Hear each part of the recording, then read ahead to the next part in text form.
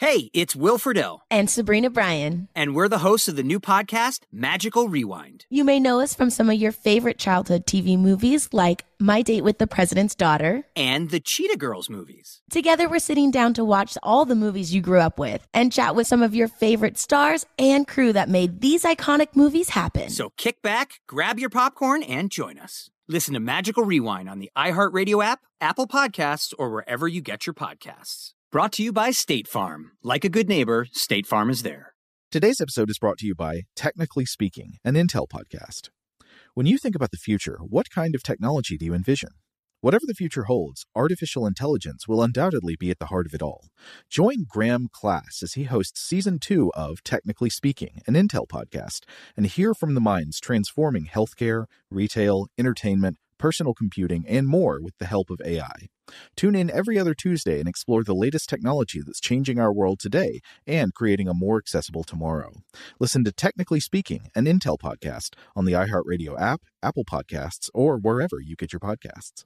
What's up, this your boy Lil Duval, and check out my podcast, Conversations with Unc, on the Black Effect Podcast Network. Each and every Tuesday, Conversations with Unc podcast feature casuals and in-depth talk about ebbs and flows of life and the pursuit of happiness. Unlike my work on stage, I tap into a more serious and sensitive side to give life advice and simply offer words of encouragement, yet remind folks to never forget to laugh. Every Tuesday, listen to Conversation with Unc, hosted by Lil Duval on the Black Effect Podcast Network, iHeartRadio app, or wherever you get your podcasts. Presented by AT&T. Connecting changes everything. Hey, it's Danielle, Will, and Ryder from Pod Meets World. Thanks to our friends at Hyundai, we were able to record a very special episode for you guys at the one and only, wait for it, Boy Meets World House! Take a listen. Are there any moments or spots on any of the sets we worked on over the 7 years that you guys felt more at home, that were like your little spots on the set you like to hang out? I'm afraid it was the sink. Oh, really? Yes. Oh, yeah. You had to act by the sink a lot. Yeah. I was behind the counter. Yeah. Right. Doing business constantly. Uh-huh. Mom stuff. And disciplining you in Amazing. some way. This has been brought to you by the fully electric Hyundai Ioniq 5. New episode out now. You can listen wherever you get your podcasts. Welcome to Stuff to Blow Your Mind from HowStuffWorks.com.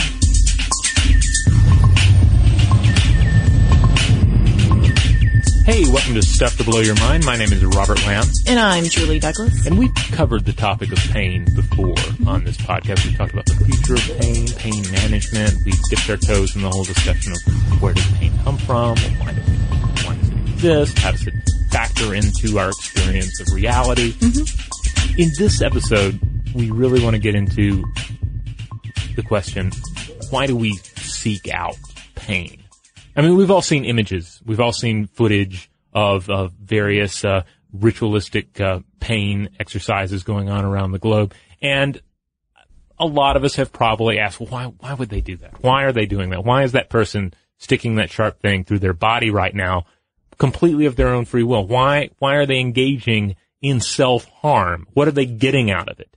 And it's a fascinating question when you start breaking it apart, when you start looking at the studies that have examined the benefits of pain, that the weird crossover between pleasure and pain.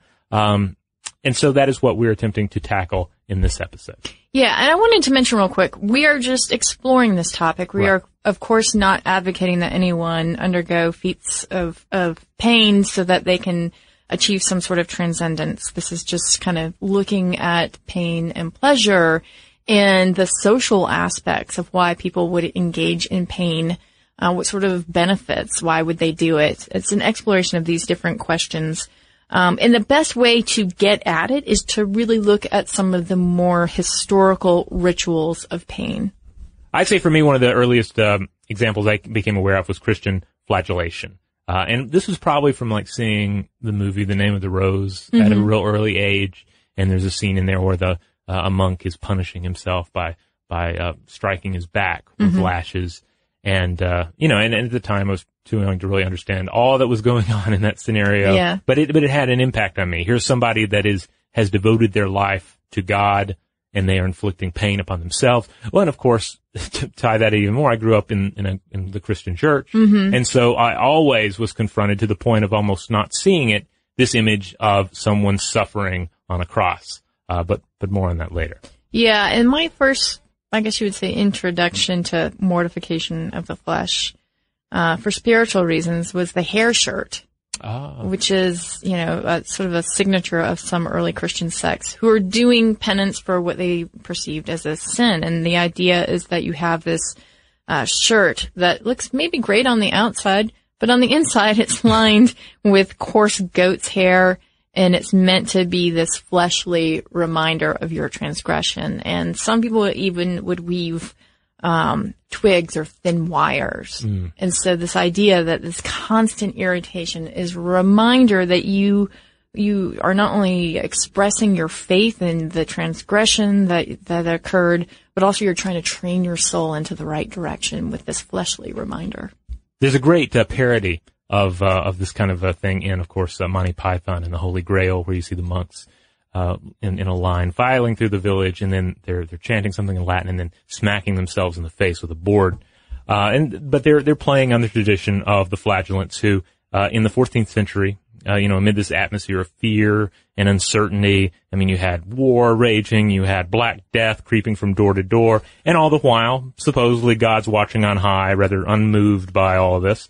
So you end up speaking the language of pain. I mean, that's what this is all about. It's about seeking penance for the sin of the world, seeking penance through physical punishment of the self. And so they're walking around, they're punishing themselves and trying to sort of take the sins of the world upon them, saying, look, essentially laying out the argument, all right, God, if I beat myself enough times, will you maybe just lighten the load on all of us? Yeah, and there's a kind of obedience factor at play there, as well as this sort of like self-rigor. Yeah. And of course, all of this is taking place within a faith that has at its center a man suffering and dying on an instrument of torture. So the story of pain, the story of suffering permeates the entire worldview. Now, you can also look at Islam for another example of mortification of the flesh. Yes, the Islamic day of Ashura. This is a time when some Shia Muslims practice self-flagellation on the day to commemorate the suffering of Imam Hussein, the grandson of the Prophet Muhammad, the suffering and death of Imam Hussein. And so, this is another example of them engaging, reenacting, feeling the pain of an existing story within their faith. Yeah, what I think is interesting about that is that it's this metaphorical thing. At the same time, they are bringing the physical body into it, but transcendence is certainly at play here, and devotion is at play. And then you have various firewalking rituals around the world. Indeed, there are a number of examples that we mentioned in our episode on firewalking. So if you want a deeper dive into the science of firewalking, the trickery of firewalking, that's definitely a podcast you should listen to. But again, this takes place around the world, everywhere from corporate retreats to the Christian firewalking tradition in northern Greece, the festival of Anastasia. This is when it's all about the idea that Saint Constantine protects them from being burned because they have this faith in them and devotion to him. But it's essentially walking across hot coals. Yeah, and if you can do it without crying out or without pain, then surely you must be the most devoted. But when in fact we know that we have really thick soles on our feet and they insulate us from heat pretty well. But it gets complicated in all of these rituals because there can be varying degrees of actual pain, and actual physical pain, but layered upon all of that is the storytelling and the experience and some of the scientific principles that we're going to discuss later on. Now, this next example is from a vegetarian festival in Thailand, which sounds I think nice. Just doesn't it sound lovely? Like, I bet that there's all sorts of like wonderful artisanal cheeses you can get, and the Thai are known for their artisanal cheeses. Yeah, and lots of tie-dye, right? Yeah. No. But no, it does sound great because you're thinking, oh, vegetarian Thai. I love vegetarian Thai. I'm going to that. Bringing the kids. It's a little more complicated than that, however. The Phuket Vegetarian Festival is certainly colorful. It's held over a 9-day period in October, and it celebrates the Chinese community's belief that abstinence from meat and various stimulants during the 9th lunar month of the Chinese calendar will help them obtain good health and peace of mind. And amid this, you see firewalking, you see body piercing, and other acts of self-mortification that are all about the participants acting as ultimately as mediums for the gods. Yeah, they remove parts of their skin, perform bloodletting, impale their cheeks and limbs with anything from knives and skewers to antlers and umbrellas. And didn't you say that you even saw a lamp? Yes, I think I saw a lamp in one image. But it's interesting that this is a festival where you see the bodily mortification as well as simply altering your diet. Again, showing that there's a broad spectrum that entails self-punishment and just self-denial, that they're all ultimately kind of shades of the same thing. And again, wrapped within ritual, wrapped within worldview and belief. And I know you want to hit that big theme, but I have to go back to something pretty pedestrian. Okay. The crowd gets in by throwing firecrackers at the people who are doing these acts of mortification of the flesh. I'm just saying. Just to add a little extra. A little Vegas. Yeah, and it is important. This will come up as we get into some of the studies, but not only are the people suffering or at least engaging in physical pain in these rituals important, but the people beholding it are important. And we'll talk about the social construct behind this because it's pretty fascinating. Another festival that you might want to attend is the Hindu Thaipusam Festival. Yes, this is a festival celebrated mostly by the Tamil community on the full moon of the Tamil month of Thai. That's January, February. And the festival commemorates the occasion when Pavarti gave Murugan a special spear to defeat the demon Sporadaman. So on this day of the festival, devotees will shave their heads and they'll undertake a pilgrimage on a set road while engaging in various acts of devotion. Notably, they're carrying out different types of burdens or kavadi. And in its simplest form, this can entail simply carrying a pot of milk. But it also can involve mortification of the flesh. Piercing of the skin, tongue, or cheeks with skewers is one of the examples that you'll generally see in any photos of this event. Certainly the photos that tend to make their way around the internet. And again, people end up looking at these and they're saying, who are these people? Why are they doing this thing that they do? And as we're unrolling, we see examples of this in all sorts of worldviews, all sorts of religious rituals around the world. Yeah, and lest you judge too quickly, again, hang on, because we're going to talk about some other modern day things that we do that are on par with this. But one of the things that's brought up in this festival is that sometimes pierced worshipers are sometimes attached to ropes with the hooks that are in their bodies. And then they're pulled by other devotees, and they are suspended in the air from their flesh. Ah, suspension. Yes, which figures pretty prominently in the Okipa hook suspension ceremony. This is a Native American ritual. Yeah, and this would generally take place in a big enclosed tent. An individual would have multiple hooks put into their skin because you can't just have one, because it's kind of the bed of nails scenario, right? Yeah. A bed of one nail means you're going to have a nail sticking in your back. A bed of multiple nails means that your weight is distributed evenly. Yeah, it's an engineering solution, basically. Yeah. Of course, that's not to say that there's a lack of pain in the hook suspension ceremony. You have physical pain. You have this lifting off the ground. There's almost a ascension motif taking place. And then the individual is in the throes of this sensation. A number of people out there are probably familiar with this, or probably having some sort of, flag go off in their head, because Richard Harris engaged in this in the film A Man Called Horse, which is an old Western. And I remember catching part of it or seeing an ad for it on TBS when I was a kid, and I remember looking at it and thinking, oh, that's horrible, what these people ended up doing to this Richard Harris character in this film. I don't want to see that. At the time, not realizing, not knowing that this was actually a voluntary ritual, that again, pain and pleasure are far more complex than we give them credit.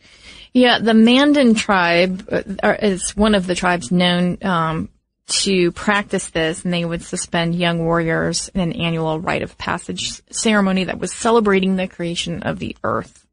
Now, another example that comes to mind, and this is one that relates back to Christianity, in the Philippines. You see Catholics in the Philippines every year engaging in reenactments of the Passion of the Christ So we're talking actual self-crucifixion. Well, I say self-crucifixion, but to engage in crucifixion, you generally need a little help.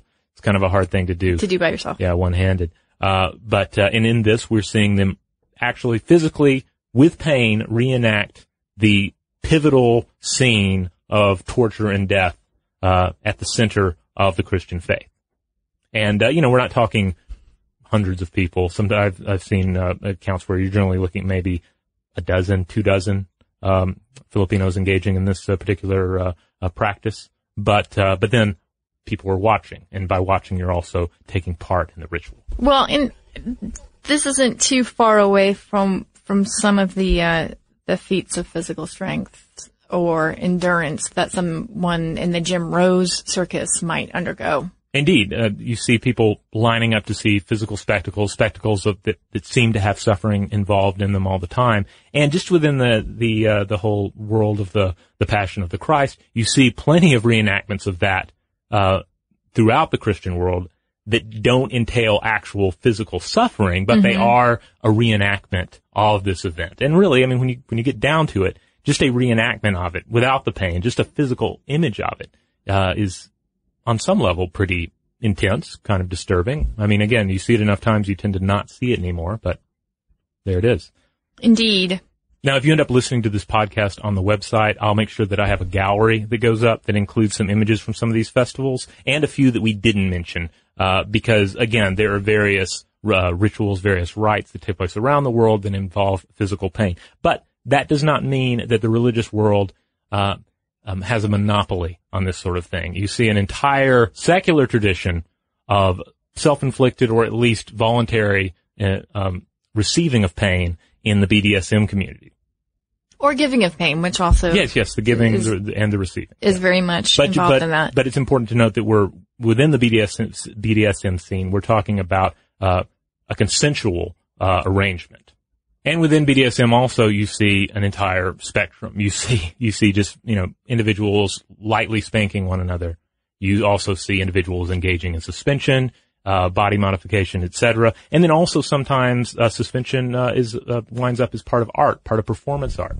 In our performance art episode, we mentioned the performer Steelark, and of course he's engaged in various thought-provoking but at times disturbing performances that involve bodily modification on some level or another, and he's engaged in suspension rituals, if you will, several times in the past. Yeah, and within BDSM, it's not always about sex, as we'll talk about later. There's a sort of a transcendent component to this. Yeah. Now, to talk about probably the most consensual relationship you could have, one would be your morning workout in yourself, right? That's right. Because, presumably that's consensual. Because what's the big saying, right? Feel the burn, right? Yeah.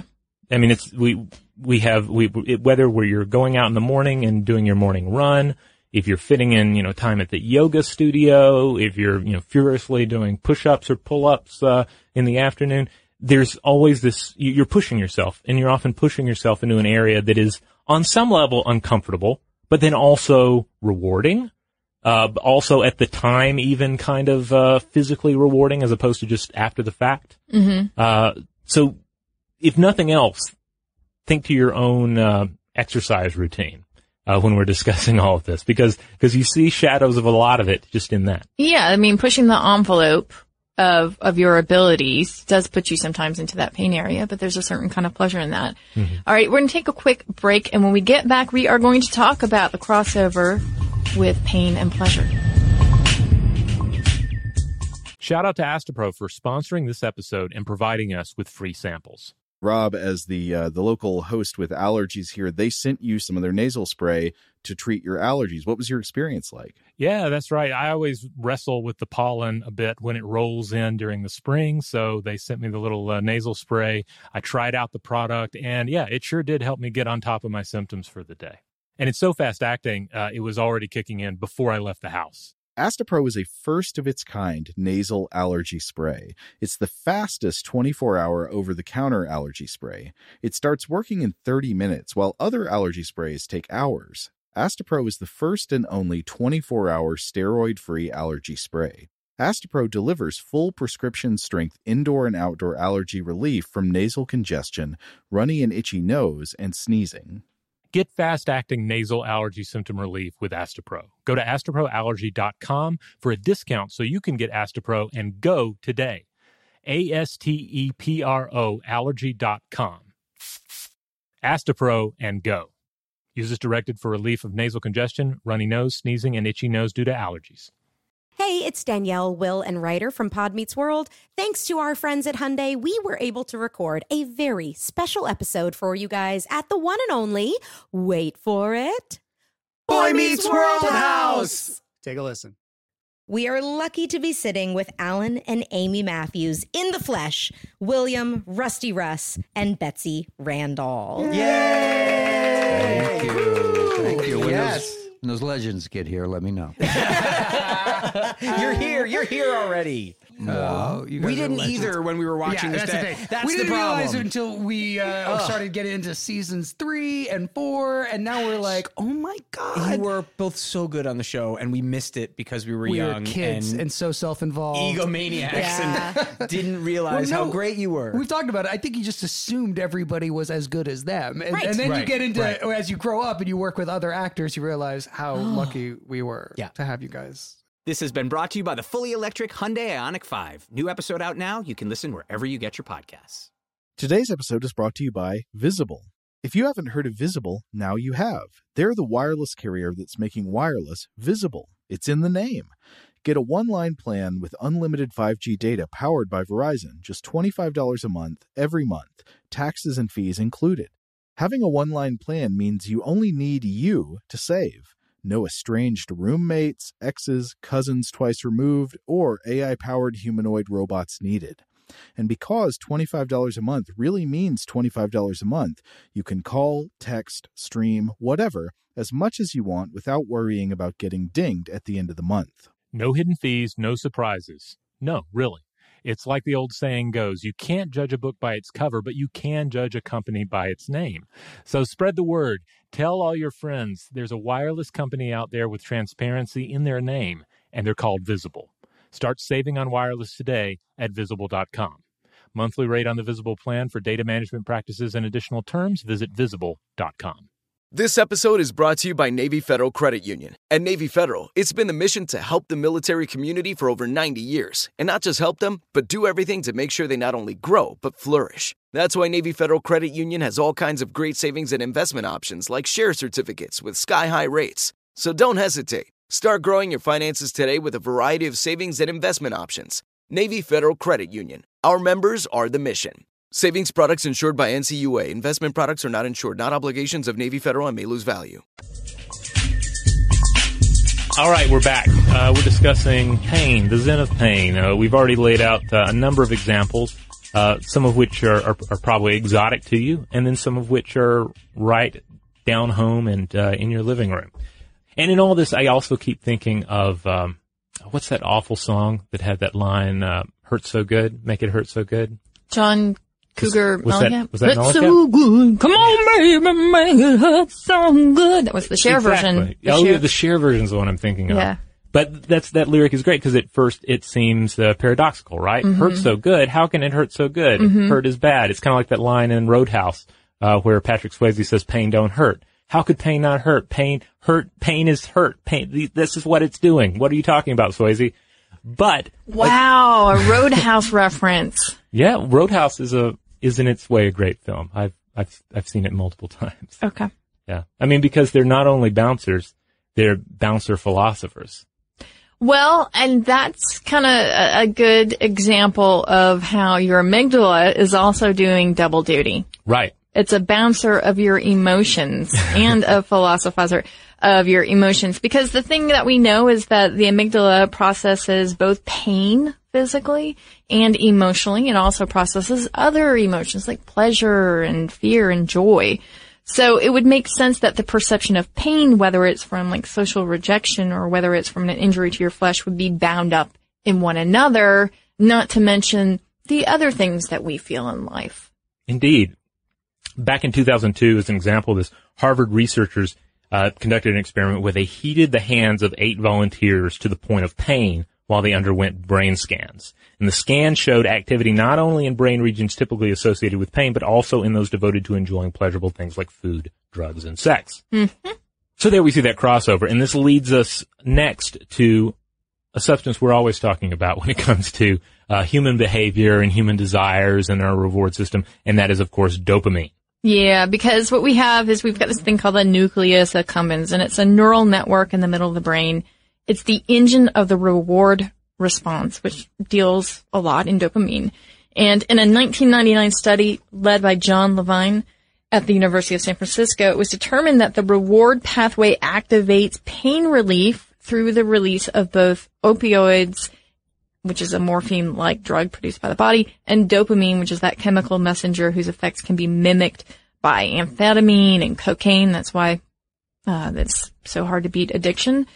So the findings overturn this long-held assumption that the release of dopamine in the nucleus accumbens is associated only with positive experiences. Here we see examples of it being released in a pain context. Now, bear in mind that we're talking about rituals in a lot of these cases as well. And rituals in and of themselves can be arousing. And as rituals become more arousing, they can trigger hormones and stimulate the reward system of the brain. This, according to anthropologist Dimitri Xygalatas, can cause sensations such as pain and fear to transform into pleasurable experiences through a spike in the neurotransmitter dopamine and an increase in neuropeptides called endorphins, which bind to the brain's opiate receptors and produce the same soothing euphoria felt by a marathon runner. Again, we come back to exercise. We come around to the runner's high. Yeah, that's a good way to contextualize this. Like, why would dopamine be released when I'm experiencing pain, right? Mm-hmm. Well, because these sort of things are crossed over in one another in the brain, and because this is very much learned behavior. It doesn't matter what the thing is that makes the dopamine happen. You're going to go to the thing if it becomes routinized enough. It could be food. It could be pain. And that is why it could hurt so good. But another way that it could hurt so good is if it doesn't hurt as much as you expected it to hurt. This is pretty interesting. According to a 2013 study from the University of Oslo, pain that hits less severely than expected, as in, you didn't spank me nearly as hard as I thought you would, that can give us a rush of release or even something like pleasure. Which is kind of interesting, and I was thinking about it in the context of Adele. Okay, go on. And that's thanks to Noel, our producer, because he had brought up that her song, Somebody Like You, is a real, not in addition to it being a real tearjerker for people, that it has this thing that it's doing, and it's creating a sort of, I don't know if I would call it pain, but maybe metaphorical pain in the brain. Okay. In other words, it has this highly dissonant chord directly on that you lyric. So somebody like you, and she messes with that you lyric. And the reason why this is problematic for the brain is because the brain likes a nice pattern. And up until then, there's been this pattern that it can follow along with. Mm-hmm. But just that one little change in that you lyric creates this frisson, this friction in the brain. And that's when you see the moment before dopamine is released in the brain, because as soon as that friction gets resolved within the next chord, which then follows back into a pattern, the brain is almost like, that didn't feel as bad as I thought it was going to. And this is just in music and on the symbolic level. So that's why I bring it up, because when we're talking about perceptions of discomfort and pain, we're meeting them in different scenarios in our life, even in songs. I think this is a great point, bringing up the pattern recognition, because from what I've read, a lot of these BDSM situations, and we're talking about the lower end of the spectrum, not hanging from hooks. But, it's not a situation where someone says, all right, spank me 8 times, and then someone spanks them 8 times as hard as they can. There are going to be varying levels of pain, varying levels of sensation. Mm-hmm. Sometimes pleasurable and painful that are going on there. And the brain inevitably of the person receiving these sensations, they're going to inevitably try to identify the patterns and find the patterns in this chorus of pain and pleasure that they are receiving. Which kind of gets us into this next section. And which we talk about the community of pain. Because, obviously a person can do this, can engage in acts of pain unto themselves, but we see so many different scenarios, not just in historical contexts, in which people will engage in this kind of ritual as a sort of bonding experience. And in this, we have to refer to an excellent article by anthropologist Dimitri Xygalatas, who we mentioned earlier. His article, Trial by Fire, From Firewalking to the Ice Bucket Challenge, Ritual Pain and Suffering Forge Intense Social Bonds. And this was published online in the excellent Eon magazine. According to Xygalatas, cognitive dissonance theory holds that when the cost or the effort spent in pursuing a goal is disproportionately higher than its reward, this dissonance that we feel, this gap between the cost and the product, out of that we end up with this area of mental stress, right? No one wants to pay more for a product than it's worth. No one wants to suffer for something that's ultimately not worth suffering. So what do? Your mind just reorganizes everything and ends up engaging in what they call effort justification. So it's like if someone says, hey, that reward you got, you really had to go through hell to get it. Was it worth it? Of course it was worth it, because there's no way I did all of that for nothing. There's no way that badge is not worth all the effort I put into it. Yeah, a good example of this, again, brought to us by Dimitri Xygalatas, is, quote, in a classic psychology experiment conducted in 1959, the psychologist Elliot Aronson of Stanford and Judson Mills of the United States Army found that people who had to go through a highly embarrassing situation in order to join a discussion group subsequently reported liking the group more. In a follow-up study, researchers used electric shocks and found that those who received severe shocks before entering the group valued their membership more than those who received merely mild ones. Very interesting. And that instantly brings to mind various rites of passage that exist out there, from physically painful rites of passage that involve bodily modification to even some of the examples of hazing out there in university settings and fraternities. That's what I was just thinking. This is ritual abuse, this practice. And fraternities have what they call Hell Week, right? That's when you are indoctrinated into this group. And we're talking about sexual abuse. In some cases, we're talking about the forced consumption of mind-altering drugs and alcohol, enduring feats of strength and pain, like boiling hot water on the back, right? Drinking pitchers of water until your brain swells. So here you see a very communal aspect, and particularly through the lens of fraternity, you see how it becomes that much more important that you gain that membership, because you put your body and mind on the line. And there are perhaps softer examples of this too, when you see like corporate retreats. People go out on this retreat. They go through certain experiences that are probably not all that painful, but it's the community aspect of it. It's the price that you're paying for it. Those non-trust falls hurt non-trust falls a lot. Also arguably boot camp in a military situation. You're going through what is, by all accounts, a physically and emotionally demanding time, but you're supposed to emerge from that at the other end as a more cohesive group.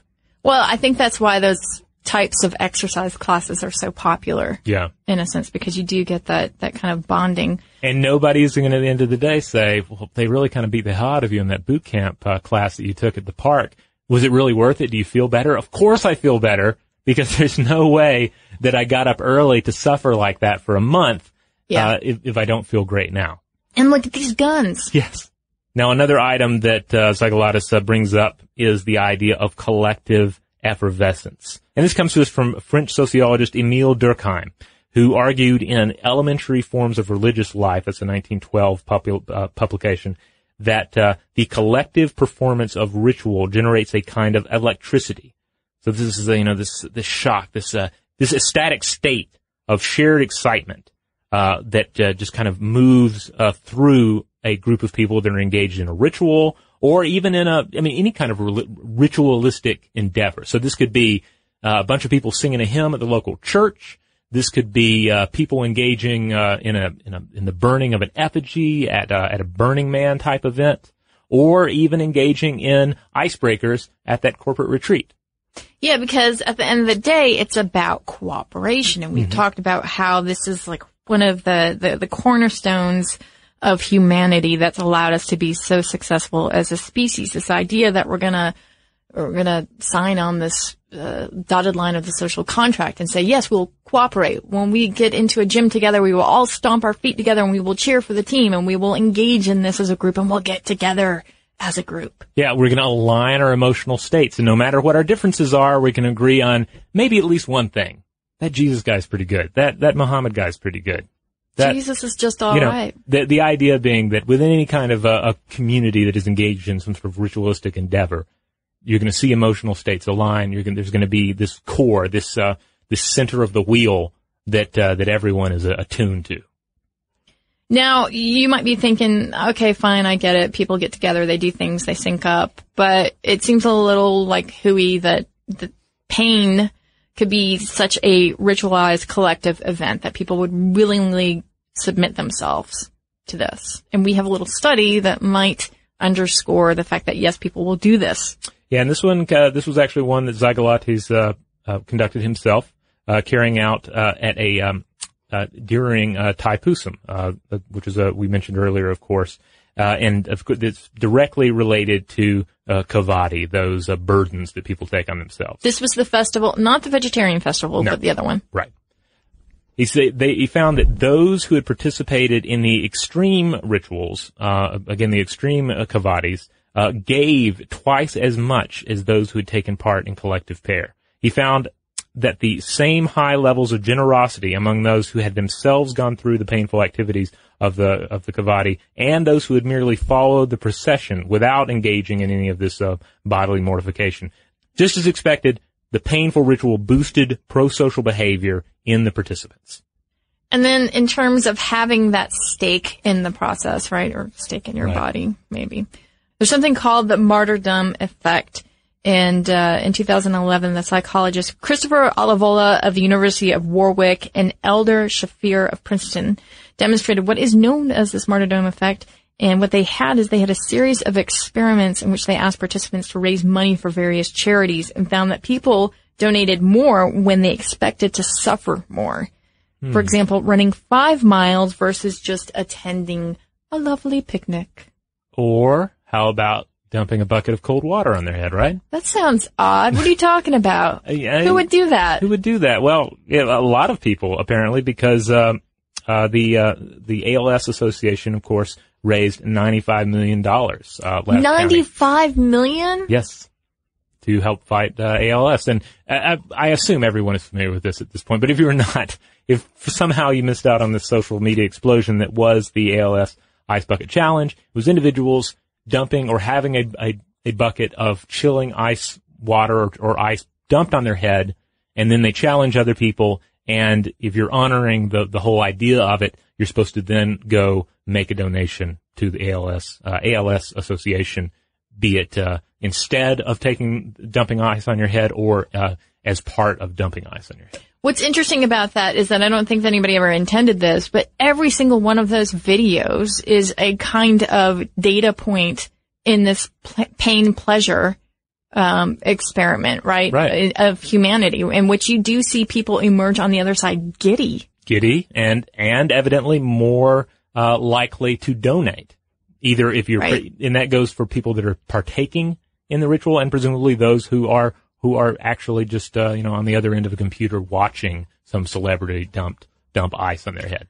And key to this, perhaps, is this idea that you are the participant, you are the hero in this story. So storytelling really factors into this. And when we get back, we're going to delve into it. Hey, it's Danielle, Will, and Ryder from Pod Meets World. Thanks to our friends at Hyundai, we were able to record a very special episode for you guys at the one and only, wait for it, Boy Meets World House. Take a listen. We are lucky to be sitting with Alan and Amy Matthews in the flesh, William, Rusty Russ, and Betsy Randall. Yay! Thank you. Yes. When those legends get here, let me know. You're here already. We didn't either when we were watching this. We didn't realize it until we started getting into seasons 3 and 4, and now we're like, oh my God. You were both so good on the show, and we missed it because we were young. We were kids and so self-involved. Egomaniacs and didn't realize how great you were. We've talked about it. I think you just assumed everybody was as good as them. And then you get into, as you grow up and you work with other actors, you realize how lucky we were to have you guys. This has been brought to you by the fully electric Hyundai Ioniq 5. New episode out now. You can listen wherever you get your podcasts. Today's episode is brought to you by Visible.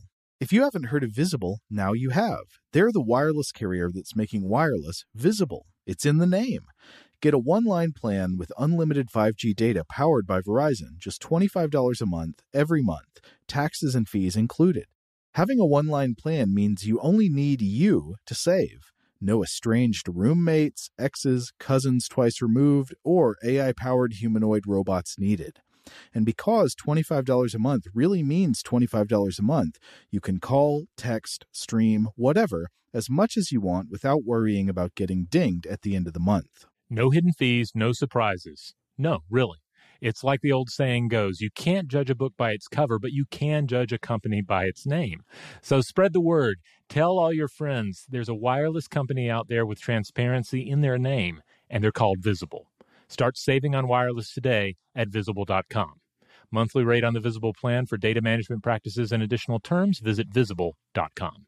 This episode is brought to you by Navy Federal Credit Union. At Navy Federal, it's been the mission to help the military community for over 90 years. And not just help them, but do everything to make sure they not only grow, but flourish. That's why Navy Federal Credit Union has all kinds of great savings and investment options like share certificates with sky-high rates. So don't hesitate. Start growing your finances today with a variety of savings and investment options. Navy Federal Credit Union. Our members are the mission. Savings products insured by NCUA. Investment products are not insured, not obligations of Navy Federal and may lose value. Like many of us, you might think identity theft will never happen to you. But consider this. There's a new identity theft victim every 3 seconds in the U.S. That's over 15 million people by the end of this year, equal to the populations of New York, Los Angeles, and Chicago combined.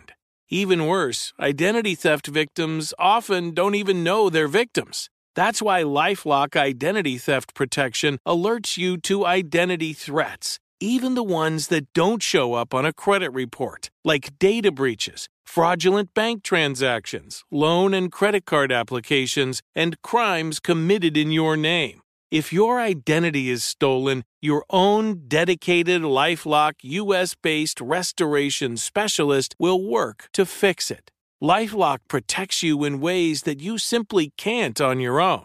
Join now and save up to 25% your first year at LifeLock.com/iHeart. That's LifeLock.com/iHeart to save up to 25%. Identity theft protection starts here.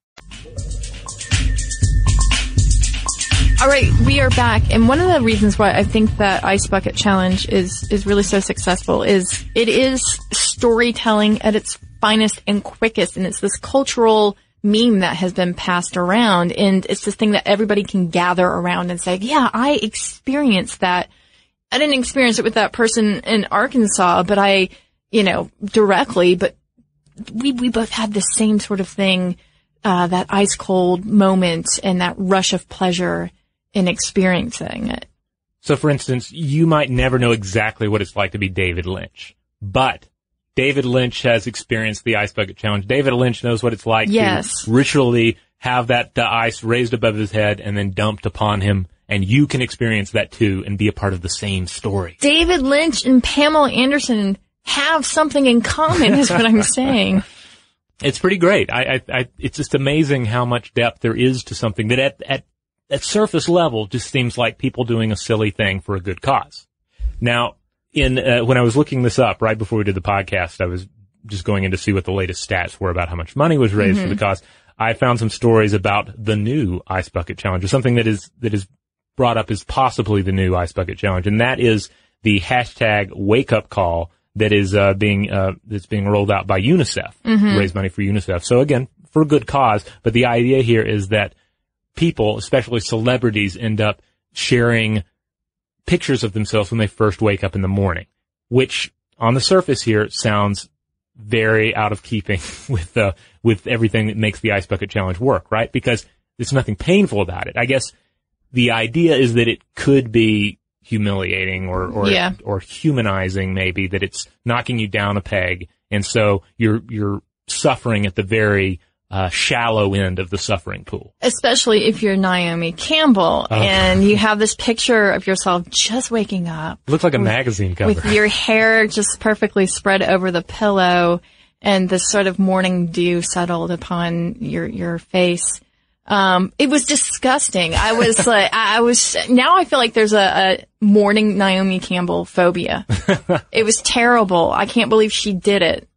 It will be interesting to watch it and see how this particular hashtag, this particular fundraising social media cause. Don't look at her. She looks like the sea hag in The Little Mermaid, the original.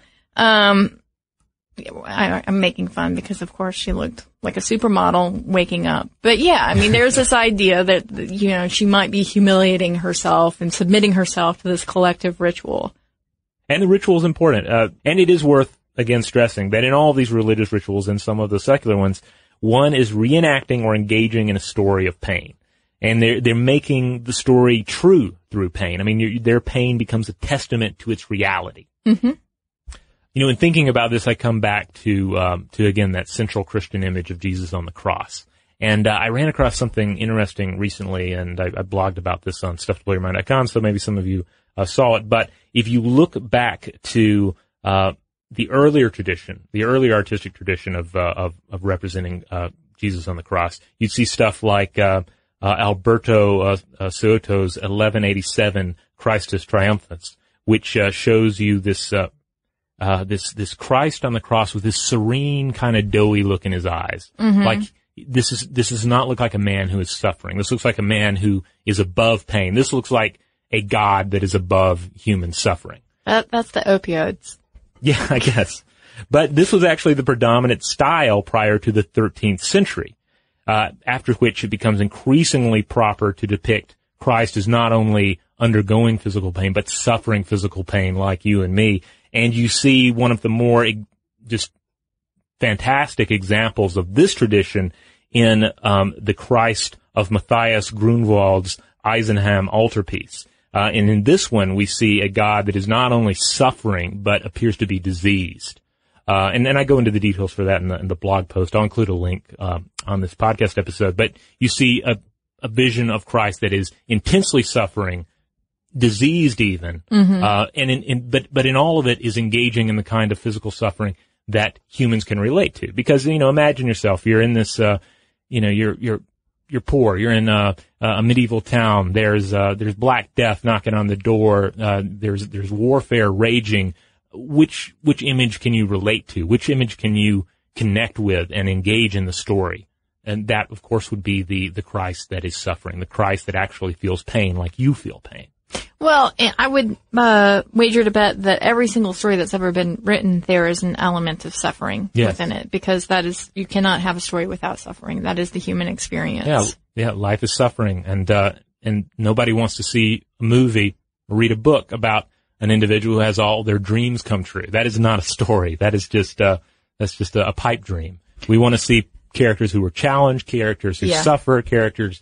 I mean, it's ultimately more about what people try to do than what they actually succeed in doing. Even Yo Gabba Gabba narratives have suffering in them. It's true. Somebody gets bit. You're not supposed to do that. Not to your friends. Gobel, isn't that the one who's always sad and suffering? Gobel is always suffering. Occasionally they cheer him up, but then he returns to being this epitome of childhood suffering. Yeah. And maybe Gobel decides to take up ritualistic pain in order to try to fill himself with a sense of control over his destiny.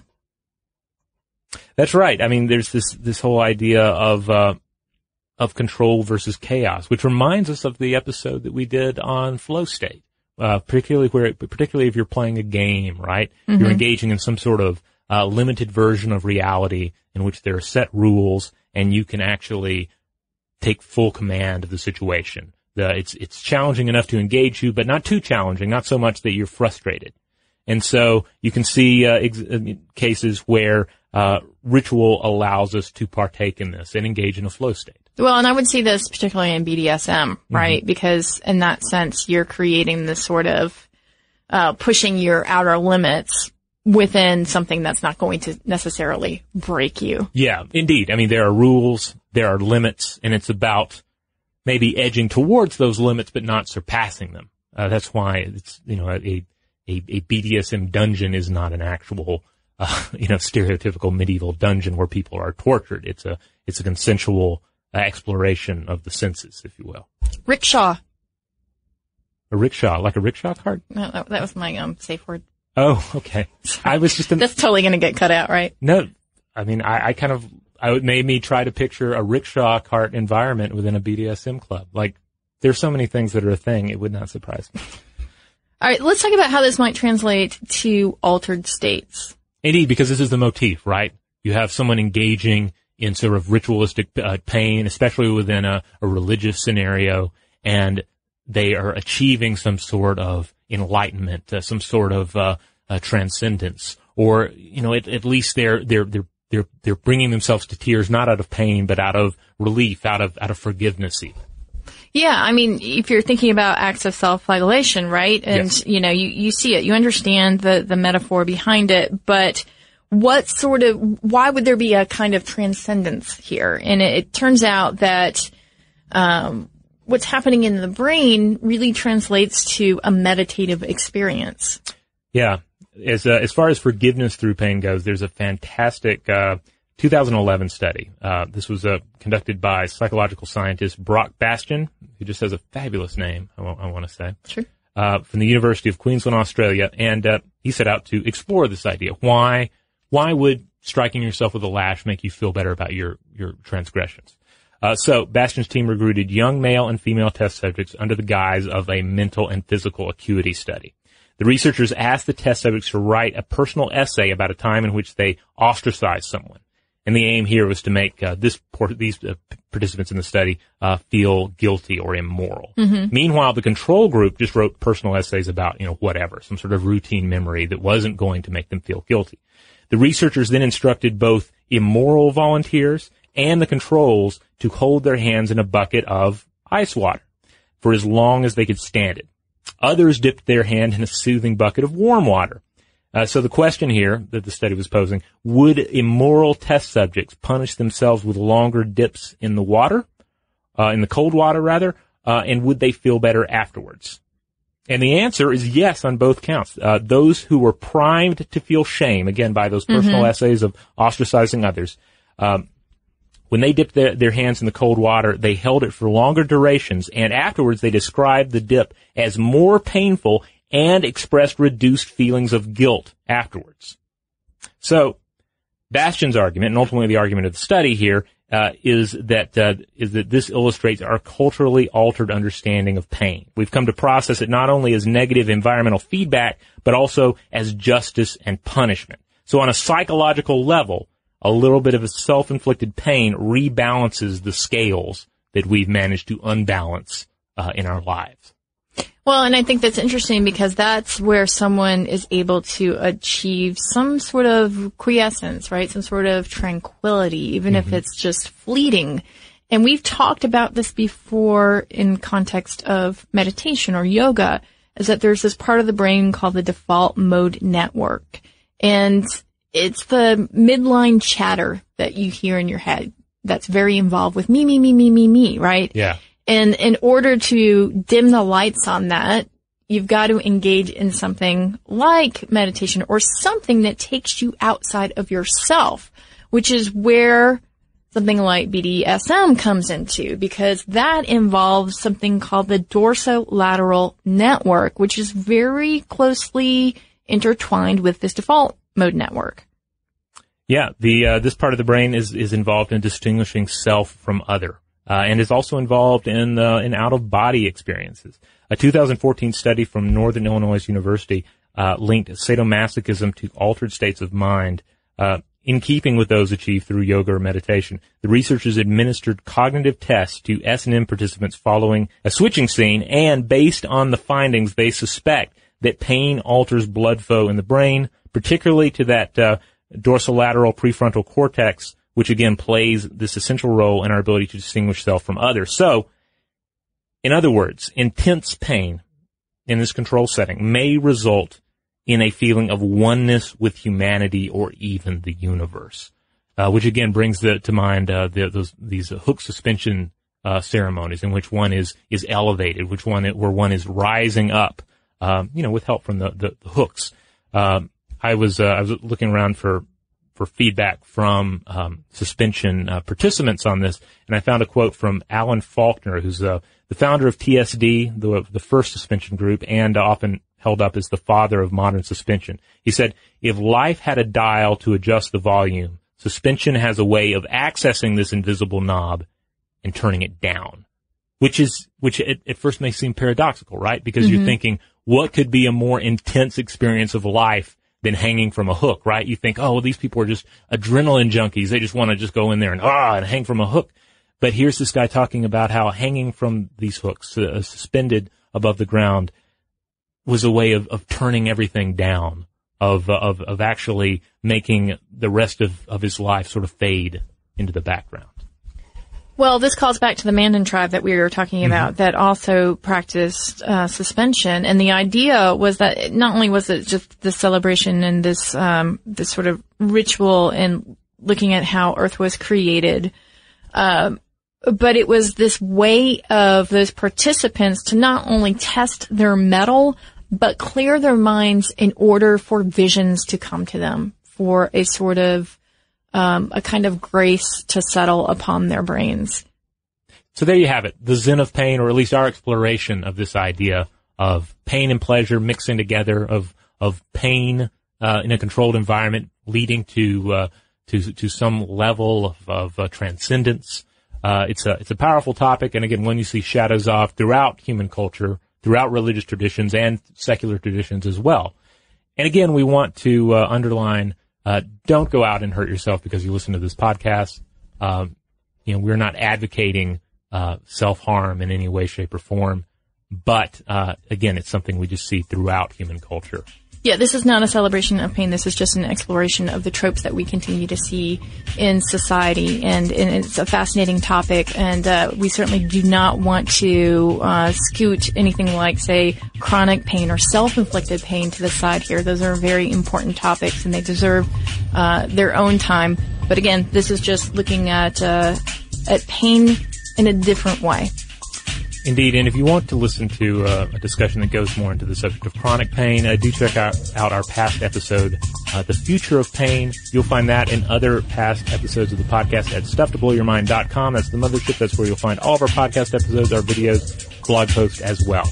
And if you have any thoughts on this, if you have other examples that we missed of this sort of like ritual pain that we sometimes submit ourselves to, please send us your thoughts via email, and you can send them to blowthemind@howstuffworks.com.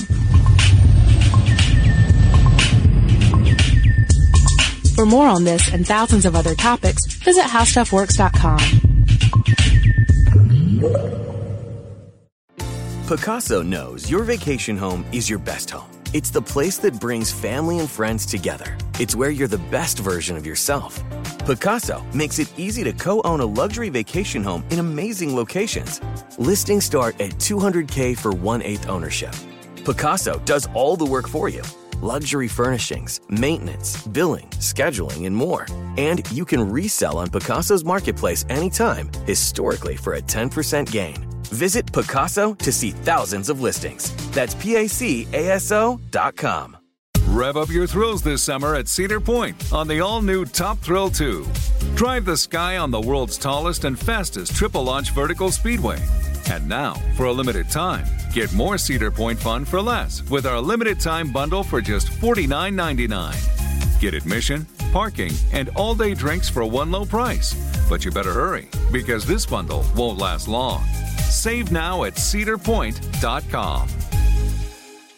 Open a limited-time 11-month certificate at Kemba Financial Credit Union. At 5.25% APY, it's more than triple the national average, plus it's a safe and secure way to grow your money. Visit your local branch or kemba.org/CD for details. Offer expires May 31st, 2024. APY equals annual percentage yield. Restrictions apply. $500 minimum and $250,000 maximum deposit. Advantage status required. Comparison based on bank rate average. Federally insured by NCUA. Today's episode is brought to you by Visible.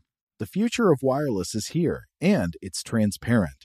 Switch to Visible, the wireless company that makes wireless visible.